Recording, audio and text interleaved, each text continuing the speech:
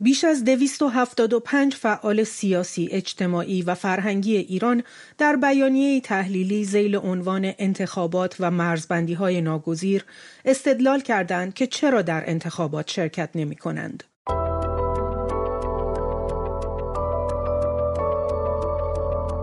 سلام، من بیتا آذری با برنامه دیدگاه همراه شما هستم. به نوشته امضاکنندگان این بیانیه بعد از مقطع انتخاباتی 1400 و سیاست یک پارچه سازی و حتی رد صلاحیت گسترده نامزدهای نه به اندازه کافی خودی، بیشتر جریان‌های اصلاح طلب نیز این بار از ادامه شرکت در آن مایوس و منصرف گشتند. امضاکنندگان مشارکت و حضور در صحنه‌های انتخاباتی در هر حالت و به هر قیمت را سیاستی شکست خورده دانسته و تأکید کردند که این نوع مشارکت به گواهی آزمون‌های مکرر و تجربه‌های تلخ تاریخی در دهه‌های اخیر هیچ گونه توفیقی نداشته است. در دیدگاه همراه با مرتضی کاظمیان، عضو تحریری ایران اینترنشنال از انگلستان، محورهای این بیانیه را بررسی می‌کنیم و از تأثیر بیانیه‌های تحریم یا تایید انتخابات در میزان مشارکت مردم می‌پرسیم. آقای کاظمیان، پیش از هر پرسشی برای ما محورهای عمده بیانیه فعالان سیاسی، اجتماعی، فرهنگی با موضوع عدم شرکت در انتخابات رو مرور بفرمایید. بله، این به بیانیه که منتشر شده در ادامه مواضعی که نیروهای سیاسی در ایران دارن در به ویژه روزهای گذشته بیشتر شده با عنوان تحریم انتخابات یا کناره‌گیری از مشارکت در انتخابات یا شرکت نکردن که ادبیات متفاوتی داره. این خب به جدیدترین شاهد هست از فضای ضد انتخاباتی در جامعه مدنی ایران. 275 نفر از فعالان سیاسی مدنی همونطور که اشاره کردین این بیانیه رو امضا کردن. محورهای قابل تأملی داره. شاید نقطه عزیمتش اینه که خب انتخابات در ایران وضع اسفبارتری پیدا کرده از اون چیزی که بود و به ویژه تاکید میکنن بر بنبست اصلاحات در جمهوری اسلامی و به تعبیر منتفی شدن روندهای انتخابات محور و اینکه حتی جریانهای اصلاح طلب هم دیگه از مشارکت در انتخابات مایوس و منصرف شدن. خب تاکید میکنن بر اینکه انتخابات در جمهوری اسلامی یا فرایندی که شکل گرفته به دلیل اینکه گرایش‌های گوناگون سیاسی در اون حضور ندارن، احزاب مختلف نیستن، اساساً معنا و موضوعیت خودش رو همزمان با فقدان آزادی رسانه‌ها از دست داده در ایران و به اینکه سیاست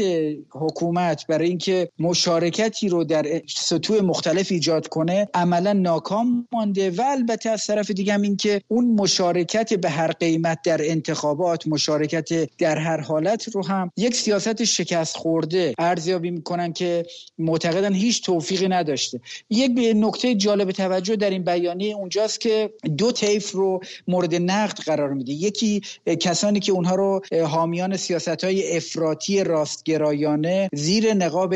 اعتدال طلبی توصیف میکنه. کاملا مشخص آدرس داده میشه به کسانی که پیرامون حسن روحانی بسیج شدن به ویژه در همین انتخابات و البته از طرف دیگه هم کسانی رو که چپنمایی خشونتگرا به تعبیر این امضا کنندگان این بیانیه دارن و به تعبیر رویکرد اونها به جنگ داخلی یا مداخله‌گری خارجی منجر میشه و البته خب راهکار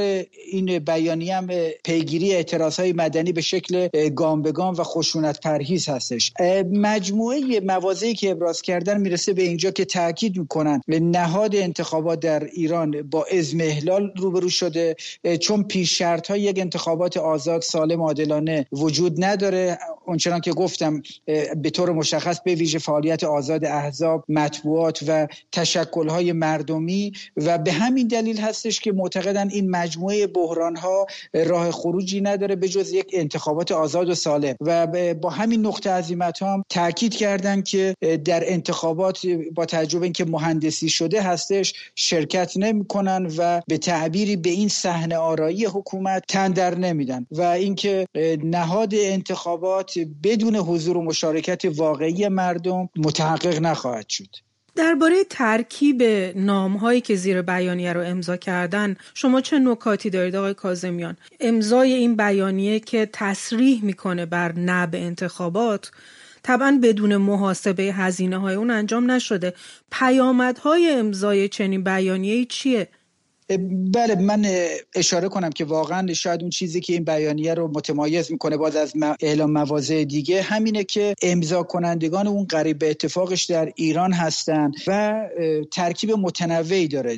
عمدتاً نیروهای ملی مذهبی چهره‌های شاخص اون این رو امضا کردن، کسانی مثل آیه حبیب الله پیمان، نظام الدین قهاری، حسین رفیعی، کیوان صمیمی و البته وابستگان نهضت آزادی ایران، محمد توسلی، هاشم سباقیان، بنی اسدی، عبدالعلی بازرگان و فراتر از این دو طیف خب یک گروهی از به تعبیری فعالان سیاسی که زمانی مشهور بودن به اصلاح طلب و به ویژه در رسانه‌ها حضور داشتن، مثلا علیرضا علوی تبار یا عیسی سحرخیز. در یک سطح دیگری چهره‌های اصلاح طلبی که خب اینها به رویکردهای رادیکالی پیدا کردند و کاملا رسیدن به گذار از جمهوری اسلامی، مثل عبدالله ناصری و ابوالفضل قدیانی یا مثلا خانم پروانه سلحشوری که خودش زمانی نماینده مجلس بود و خب اسامی دیگری هم هست در اون، مثل الهه امیر انتظام از اعضای شناخته شده جبهه ملی ایران، همسر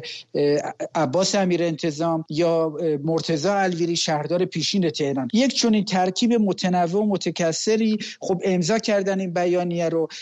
به هر حال برای این افراد مفروض هستش که مورد برخورد امنیتی قرار بگیرن، مورد بازخواست قرار بگیرن، به ویژه در مقطعی که خامنه‌ای شرکت نکردن در انتخابات رو مخالفت با جمهوری اسلامی و مخالفت با اسلام حتی توصیف کرده و خب تلاش زیادی هم میشه از طرف نهادهای مختلف حکومتی به ویژه دستگاه‌های تبلیغاتی برای اینکه نرخ مشارکت بیشتر بشه. ولی طبیعتاً این طیفی که من اشاره کردم با توجه به مجموع ارتباطاتی که دارن و اون پایگاه اجتماعی خودشون البته میتونن تأثیر بذارن تا حدی بر باز میزان مشارکت و به خاطر این به احتمال زیاد باید گفت که حداقل شماری از امضا کنندگان این بیانیه مورد بازخواست و برخورد امنیتی قرار بگیرن در همین روزهای آتی یا بعدا. یه نکته‌ای که در این بیانیه نظر رو جلب میکنه آقای کاظمیان، اون قسمتیه که تصریح میکنه مشارکت و حضور در صحنه انتخاباتی در هر حالت و به هر قیمت سیاستی شکست خورده است. مخاطب این گزاره که خیلی هم قطعی گفته شده و بیان شده چه گروه‌هایی هستند؟ در فضای سیاسی امروز ایران کدوم یکی از این دو نگرش، یعنی تحریم و مشارکت در انتخابات، وزن بیشتری داره از نظر شما؟ این بخشی که نقد میکنه در واقع یک جریان سیاسی رو همون اشاره‌ای که من داشتم، یعنی کاملا تاکید میکنه که اونهایی که معتقدن به سیاست‌های افراطی راستگرایانه زیر نقاب اعتدال طلبی، اینها کسانی هستن که به دنبال حضور و مشارکت بدون قید و شرط در انتخابات هستند و حالا همین که این سیاست مشارکت به هر حالت با هر قیمتی رو خب طبیعتا سیاست شکست خورده توصیف میکنن. بیانیه منتشر شد در هفته گذشته که خب مشهور شد، حدود 110 نفر از فعالین سیاسی، مطبوعاتی یا کنشگران اینها امضاش کردند که تاکید اونها این بود که باید در انتخابات به هر شکلی مشارکت کرد. خب این گروهی که این بیانیه رو امضا کردن کاملا مورد نقد و اشاره همین بیانیه هستند که از نظر اینها این شکل از مشارکت در انتخاباتی که نظارت استثبابی به حد اکثر خودش رسیده یا به تعبیر این بیانیه وضع اسفبارتری حتی از انتخابات‌های قبلی پیدا کرده، خب مورد نقد اونها هستش و تقریبا اگر یک مرور اجمالی بشه به اون نیروهای سیاسی در ایران که فعال بودن زمانی، به طور مشخص مثلا در انتخابات مجلس ششم سال 78 که بیشترین نرخ مشارکت انتخابات مجلس البته بر مبنای آمار رسمی هم در اون ثبت شد، در اون انتخابات طیف‌های مختلفی شرکت داشتن، اما جالبه که از اون مجموعه نیروها، یعنی از جبهه مشارکت گرفته که حالا به هر حال عملاً حزب بدیل اون شده حزب اتحاد ملت ایران اسلامی، یا گروه‌های دیگری مثل نهضت آزادی، نیروهای ملی مذهبی، مجموعه نیروهایی که در اون انتخابات 76 فعال بودن، همه اینها رسیدن به عدم شرکت و کناره گرفتن از انتخابات و حتی فراتر جبهه اصلاحات که خب چهره اولش هم محمد خاتمی است و همیشه انتخابات محور بودن، اونا هم گفتن ما